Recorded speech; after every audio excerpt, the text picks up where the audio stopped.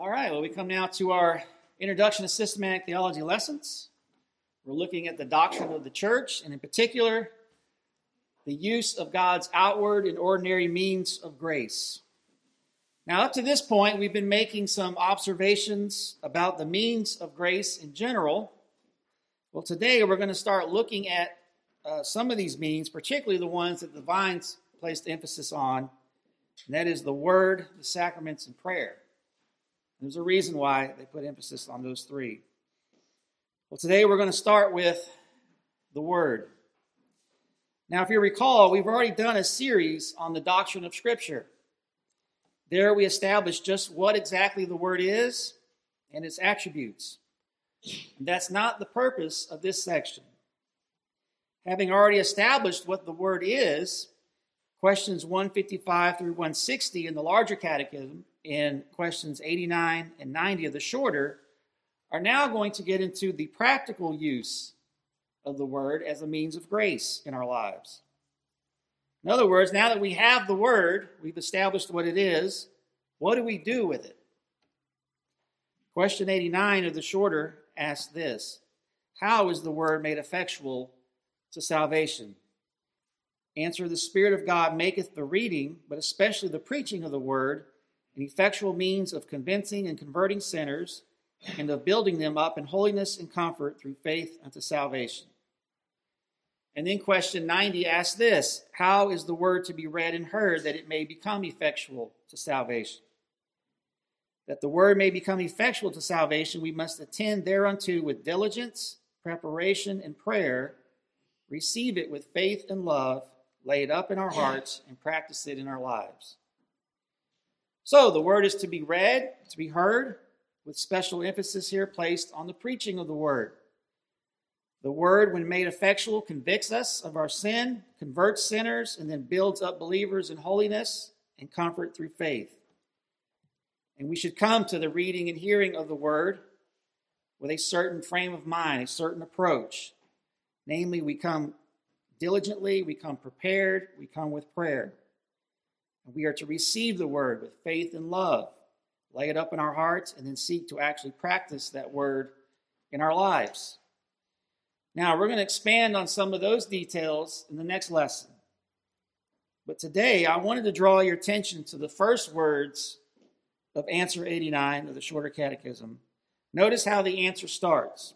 How is the Word made effectual to salvation? Answer: the Spirit of God maketh. See that? The Spirit of God maketh. Joe Morecraft writes, one of the fundamental emphasis of biblical and Reformed Christianity is the unity of the Holy Spirit and the Word of God. The Holy Spirit works in us with the Word of God. And the Word of God is powerless in us without the Holy Spirit. Hence, the Bible is called, quote, the sword of the Spirit, which is the Word of God, Ephesians 6:17. Since saving grace is a gift of the Spirit, since God's spiritual gifts are also gifts of His grace, and since the Spirit works in unity with the Word, therefore the Holy Spirit makes the reading and preaching of the Word effective as a means of saving grace in His people. So you see, it's this emphasis on the Holy Spirit working with the Word that got my attention. It reminded me of something that we've taught before, but I wanted to remind you of it again today. Now, I know it's been a while, and you may not remember this, but a while back, even before we started this current series, we spent some time looking at the threefold office of Christ. We make mention of this office every Lord's Day. We just said it. I believe that He rose again from the dead on the third day, ascended into heaven, and sits at the right hand of God the Father, wherein He executes the threefold office of prophet, priest, and king. It's Christ as a prophet that has special relevance for us today regarding the use of the Word as a means of grace in our lives. And if you recall, question 24 of the Shorter Catechism asked, how does Christ execute the office of a prophet? And the answer to that: Christ executed the office of a prophet in revealing to us by His Word and Spirit the will of God for our salvation. Does that sound familiar? Did you catch anything there? Do you not get the sense that in question and answer 24 that we're hitting on the same things that are now being addressed here in question 89? In other words, in question 89, we're asking, how is the word made effectual for salvation? And then the answer begins, the Spirit of God makes it effectual unto salvation. Well, back in question 24, we saw the same elements. It is by Christ's word and Spirit that the will of God for our salvation is revealed. And what is this work of the Holy Spirit with the word in revealing our salvation? What is that a manifestation of? It is Christ executing his office of a prophet. See, those opening words of answer 89 in the Shorter Catechism, the Spirit of God maketh, which is an answer to a question about the word, takes me straight back to thinking about Christ working as prophet. And since it took me straight back there, I wanted to remind you of what we said back then of Christ executing the office of a prophet. And I want to do this because it lays a very important foundation for us. It helps bring some gravity and weight and importance to us in the use of the word in our lives today. You see, if I just got up here and said to you today, hey, you need to read your Bible. And hey, you need to be in church every Sunday and hear the word preached. There's nothing wrong with me saying that, but if I just left it at that, you may hear that and be tempted to think of all sorts of reasons for why I would tell you to do those things. For example, you may think to yourself, oh, well, the pastors are just telling us that we need to be here every Sunday and listen to the word preached because if nobody comes to church, pastors don't have a job. And there's no money coming in. And particularly our presiding pastor, there'd be no money coming in for him. You see, this is all about jobs. This is all about money. This is about men wanting to exercise some control over people's lives. I've heard this. Just spend 5 minutes on Facebook. Now, I don't think anyone here thinks that way, but you better believe there are thousands of people out there who do think that way. And I'm sure there are other reasons people would give for why pastors would emphasize the need to read, but especially to come and hear the word preached. But what I want you to see and understand today is the biblical reason for it. I want you to see and understand the bigger picture here, that there's something far more deeper and significant to all of this. This isn't arbitrary. This isn't just somebody trying to justify a job. So let's talk about briefly and review a little bit of Christ executing this office, particularly that of a prophet. Again, I've gone over this before. It's just a reminder. But I think it's so important. First, as Francis Turretin notes, the office of Christ is nothing else than a mediation between God and men to discharge which he was sent by the Father into the world and anointed by the Holy Spirit. It embraces all that Christ ought to do from his mission and calling towards an offended God and offending men, reconciling and again uniting them to each other.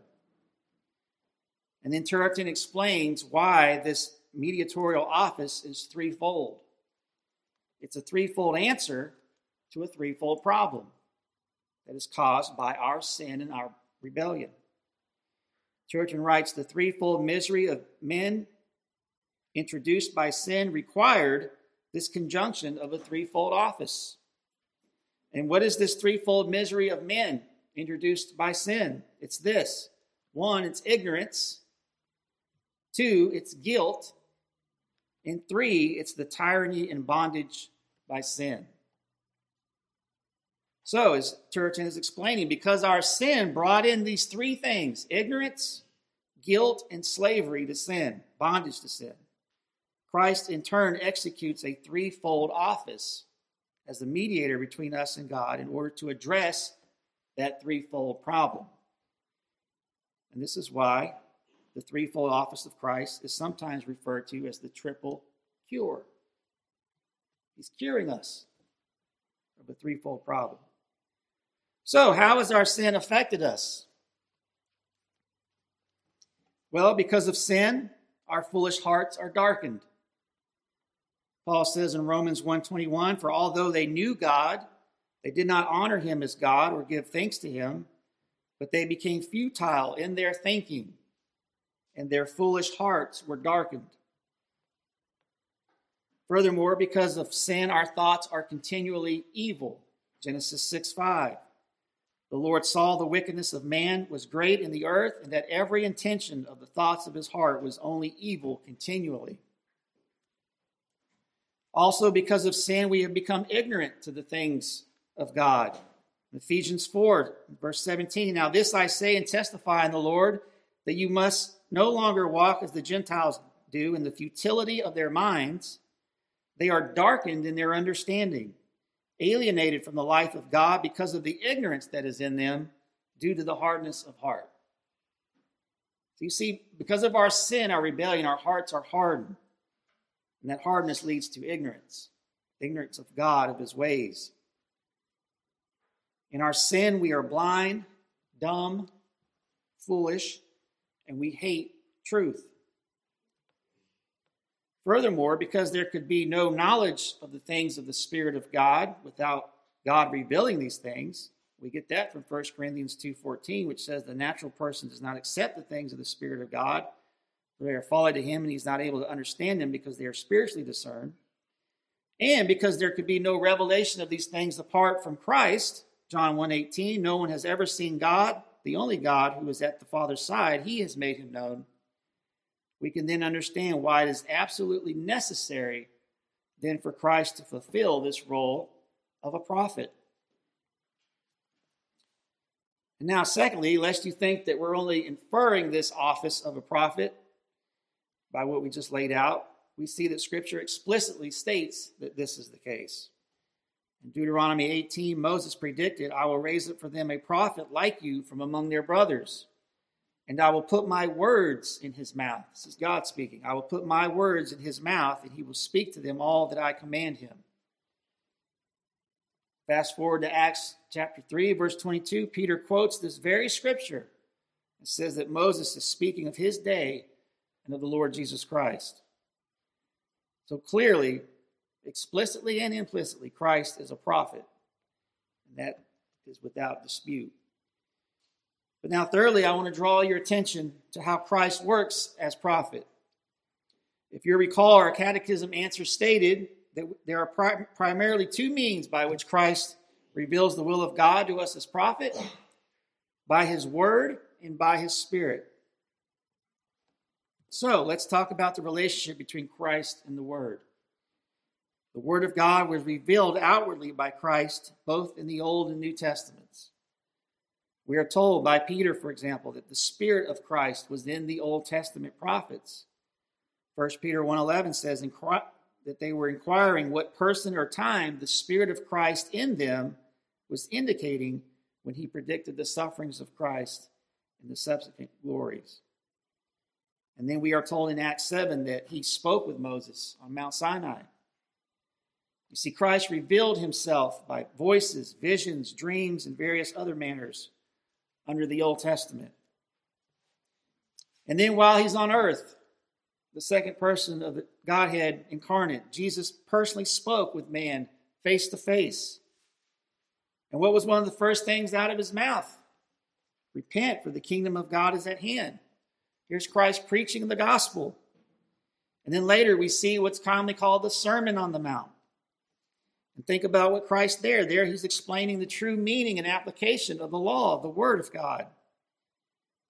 And then later he goes on to speak of things to come, like the destruction of the temple and his second coming, and so forth. So we see this connection with Christ, with the word, all throughout redemptive history. But it doesn't stop there. In order to make this outward ministry of the word effectual, Christ also teaches us inwardly by the Spirit working with the word. In John 14:26, Jesus says, but the Helper, the Holy Spirit, whom the Father will send in my name, he will teach you all things and bring to your remembrance all that I have said to you. You see, it's the Spirit of God who opens our understanding and makes the soul ready to not only hear outwardly the word, but for us to actually understand it, to receive it and embrace it as the Word of God. In fact, it's this inward illumination of the Spirit of God that is necessary for a saving understanding of such things as are revealed in the Word. This is why our confession says, quote, that our full persuasion and assurance of the infallible truth and divine authority thereof is from the inward work of the Holy Spirit, bearing witness by and with the Word in our hearts. But then lastly, consider that the Catechism speaks of Christ executing the office of a prophet even now. You notice our Catechism doesn't say that he executed the office of a priest, past tense, but rather executed it, or executes it, modern English. He's executing it now. But that raises an interesting question. If there are no visions, dreams, or apostles walking around today, if Christ has ascended, and with respect to his human nature, he's absent from us, so that we can't actually drive over to a church on a Sunday at 2 o'clock and hear Christ actually speak, how is Christ teaching us today? How is he executing this office of a prophet today? Well, obviously, there's the written word, right? We can sit down in the comfort of our home and read the Bible. And the Spirit of God certainly can use that. But is that it? Or is that even the primary means? Remember, for most of history, people didn't have a Bible. They weren't walking around with these things. So what does the primary means? Well, Paul tells us in Ephesians 4, 8 through 14, therefore it says, when he ascended on high, he led a host of captives and he gave gifts to men. In saying he ascended, what does it mean? That he had also descended into the lower regions of the earth. He who descended is the one who also ascended far above all the heavens that he might fill all things. And then verse 11, and he gave the apostles, the prophets, the evangelists, the shepherds, and teachers to equip the saints for the work of ministry, for the building up of the body of Christ, until we all attain to the unity of the faith and in the knowledge of the Son of God, to mature manhood, to the measure of the stature of the fullness of Christ, so that we may no longer be children, tossed to and fro by the waves and carried about by every wind of doctrine, by human cunning, by craftiness and deceitful schemes. And here it is that we arrive at this very profound truth. Notice the ascended Christ, verse 8. He's exalted. He's ascended to heaven. He sits at the right hand of God the Father. Gives gifts to the church. And in this context, what are the gifts that he's giving to the church? The teaching offices of apostles, prophets, evangelists, shepherds, and teachers.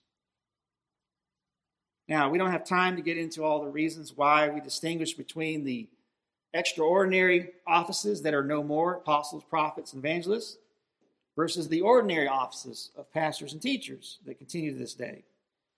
But just note that there is a distinction, and that of these offices, Paul only left us with directions for appointing pastors, elders. That's another lesson for another time. But here's the point that I want you to see today, that I hope you really just grab a hold of. That Christ is exercising his prophetic office today by gifting and calling men to the ordinary preaching and teaching offices of pastors and teachers. That's why I say to you, read the word, but especially hear the word preached by qualified, lawfully ordained men. You see, this isn't about us. This isn't about Pastor Ken or Pastor JP or Pastor Enro or Pastor Jason. This isn't about men just wanting a little bit of control over your lives or trying to justify a job or trying to find a way to make money on the side. No, these offices of proclaiming the word are gifts from our ascended and exalted Lord to his church.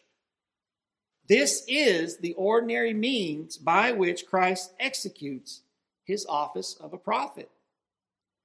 This is the ordinary means by which Christ convicts and converts sinners and builds up the body of Christ, as Paul says, until we all attain to the unity of the faith and the knowledge of the Son of God, to a mature manhood, to the measure of the stature of the fullness of Christ.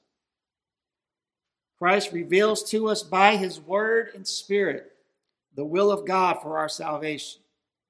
And the Spirit of God makes the reading of that word, but especially the preaching of the word, by qualified, lawfully ordained men as the effectual means of bringing that salvation to his people.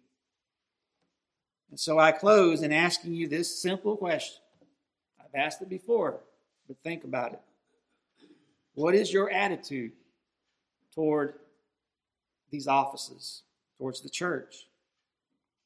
Do you spurn the prophetic ministry of Christ, or do you embrace it?